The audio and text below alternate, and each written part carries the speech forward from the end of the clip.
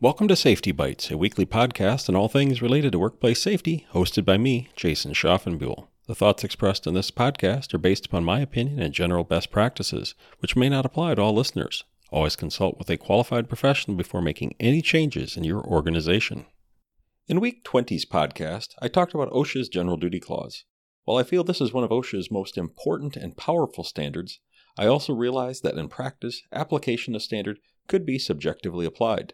With violations of prescriptive OSHA standards, such as employee training or having required machine guarding, as a business you must prove that you address the issue through training records or proof that the guarding exists and meets the various performance requirements. Violation of the General Duty Clause are different from OSHA's prescriptive standards, like machine guarding, because OSHA must prove the General Duty citation was applicable and other conditions were met.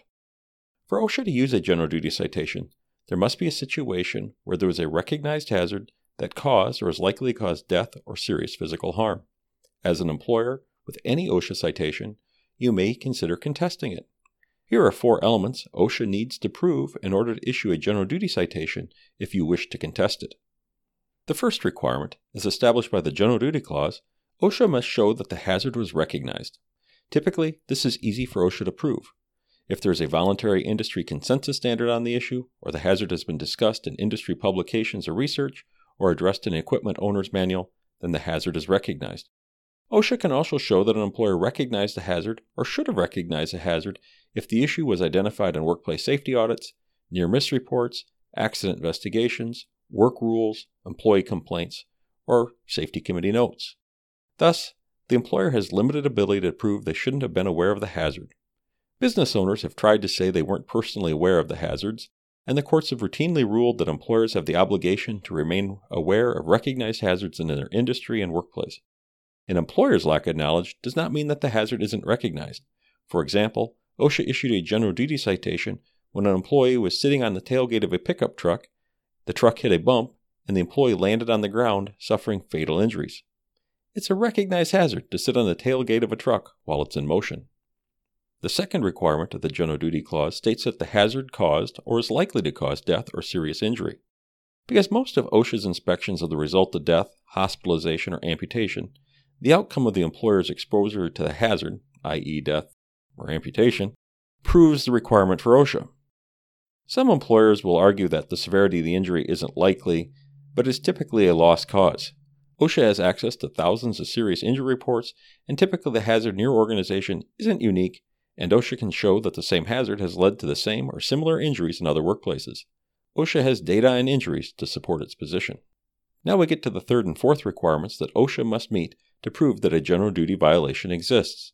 These requirements are not part of the standard, but have been put into place to ensure equitable application of the standard. The third requirement is that the hazard was present in the workplace. I would argue this is one of the easiest requirements OSHA has to meet. All OSHA must do is show that the employee was in the workplace or working for the employer at the time of the injury. Typically, OSHA will not even conduct an inspection if this is not the case, because they do not have jurisdiction.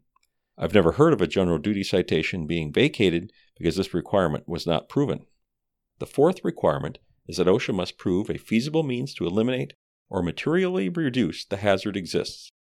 Courts and the Occupational Safety and Health Review Commission, the agency that hears federal OSHA citation appeals cases, agreed that Congress did not intend for the General Duty Clause to protect employees against all conceivable workplace hazards. Rather, the General Duty Clause was intended to protect employees against hazards that are preventable. Prevention is based upon feasibility. There are 2 elements of feasibility: economic and technological. And the feasible means OSHA suggests need to be more protective than what the employer is already doing and not create additional hazards. For example, at my company, we brought in the local police to address workplace violence situations so our employees know about run, hide, fight. If we had not addressed workplace violence at all, this would have likely been one of many feasible suggestions from OSHA. Now that we've done this and addressed our recognized hazard, OSHA would have to prove that there are other feasible means to eliminate or materially reduce the hazard.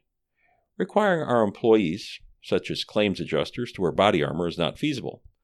While I would like to offer you guidelines on what is technologically or economically feasible, each circumstance is unique, and the law judges hearing an appeal case weigh the facts differently. Feasibility is generally the hardest part for OSHA to prove, but it's not impossible. In fact, OSHA is highly successful in proving its case.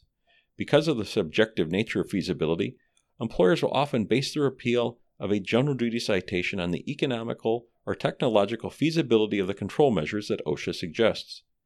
Before you decide to contest a general duty citation, especially for feasibility means, please obtain legal counsel. The intent of this podcast is to inform you of OSHA's burden of proof if you receive a general duty citation. OSHA has and will continue to routinely and successfully use the general duty clause to protect employees. Most commonly, the general duty clause is used to protect employees from exposure to chemicals where no permissible exposure limit has been established, workplace violence, and ergonomic hazards. These hazards are all well recognized, and OSHA has been able to consistently show a feasible means to control the hazards. Remember, it's important to take the time to routinely evaluate your workplace for hazards that are likely to cause serious harm. If these hazards are not covered by one of OSHA's prescriptive standards, because you recognize the hazard and feel it could lead to serious injury, you should take steps to control the hazard to protect your employees and your organization. I hope you enjoyed this podcast and will join me next week. Until then, create a safer workplace and email me if you have any questions or suggestions.